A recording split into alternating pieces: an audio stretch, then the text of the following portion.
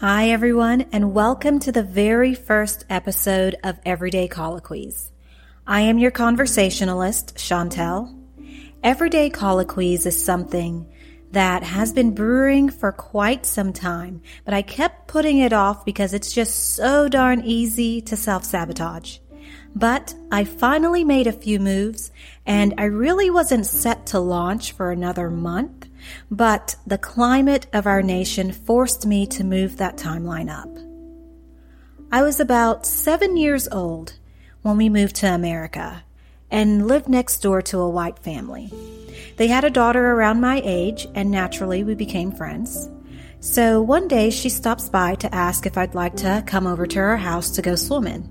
Now, my mom knew damn well that I did not know how to swim, so I'm not sure why she agreed to it. But my friend went on home to change. I did the same and made my way over to her house. She's wearing a two-piece beneath a large t-shirt that I'm assuming is her dad's based off of the cut and the size. So as we make our way to the back door, her brother darts around a corner, pulls her by the arm into the bedroom as she's screaming and trying to slap him off of her. And I can hear him yelling at her, telling her that she needs to change. Now, I'm assuming he meant her two-piece bathing suit. But when she reemerged, she had on the same bathing suit, but a different t-shirt. She walks up to me and she says, "I'm sorry for wearing that t-shirt." Young, naive me responded, "That's okay, it didn't bother me."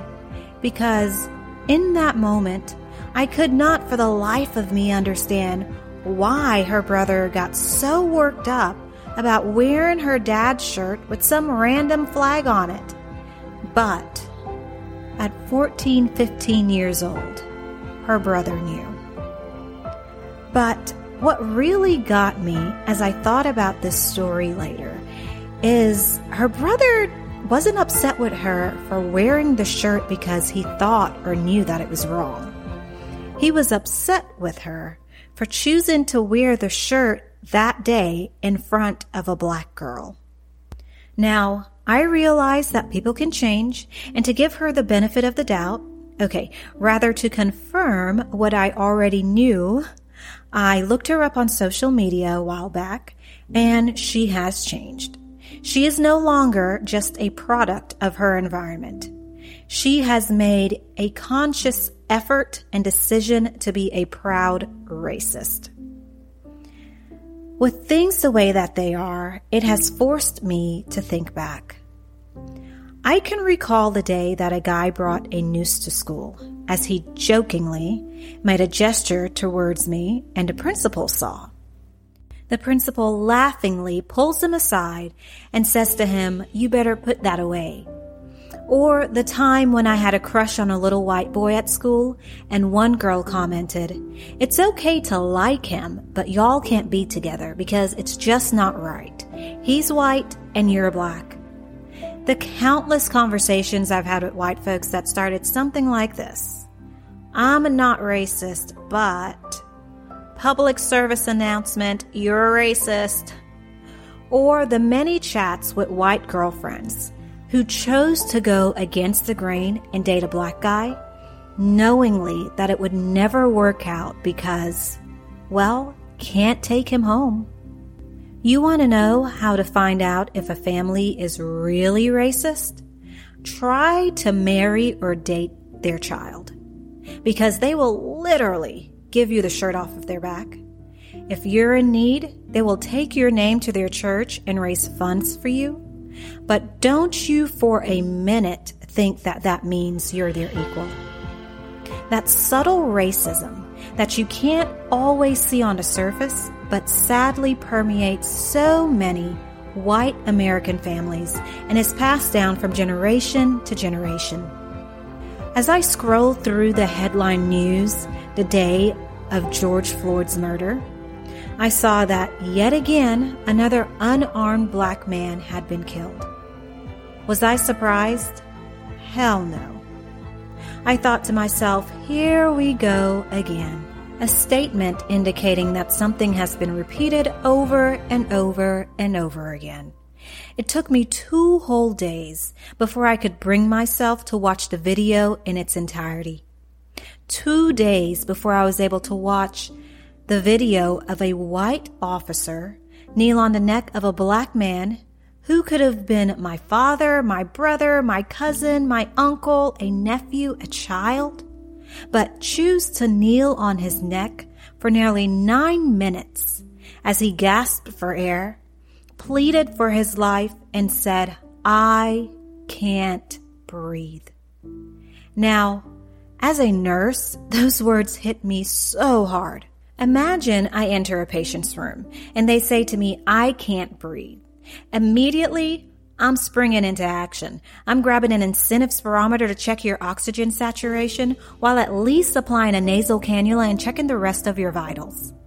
But hypothetically speaking, even if I chose to ignore this person's cry for help, if there was a family member in the room or even someone walking by, I would be hard-pressed to think that they would just stand there with their hands in their pocket and not do a thing. I've written multiple narratives about this, and as I sat there typing up notes, I was experiencing so many emotions. But there was one predominant emotion that was louder than the others, and it was anger. I was angry because while George Floyd lied there in the prone position, not one of the other officers chose to intervene. Angry because it's been 400 plus fucking years that blacks have been in America, and when I scroll through the news, we're still making headlines for being the first in our race to accomplish something because it isn't the norm. And I was angry as I got dressed to go out and march because, to be honest, it wasn't something that I wanted to do, but something that I had to do. But as I was marching beside my brothers and sisters, I looked around the crowd and realized that there was an obvious racial disparity among participants. Our white allies outnumbered us, at least on that day. But I continued to look around and saw not only our white allies, but our Asian allies, our Spanish allies, and indigenous allies marching with us. Out of such a treacherous act sprung forth something magnificently beautiful and powerful. The global impact that this has caused as I see the uprising of people from the Middle East, Europe, the Caribbean, Asia, and Africa stand up, I realize that that's something to be celebrated. That gives me hope. C.S. Lewis said, "You can't go back and change the beginning, but you can start where you are and change the ending." And I see those changes being made. This has forced states to look at alternative methods of intervention and place microscopic scrutiny between interactions of police officers and the community members which they have sworn to serve and protect. But even beyond that, it has caused an uprising of people of all backgrounds to hold each other accountable for our actions, our words, and our intentions.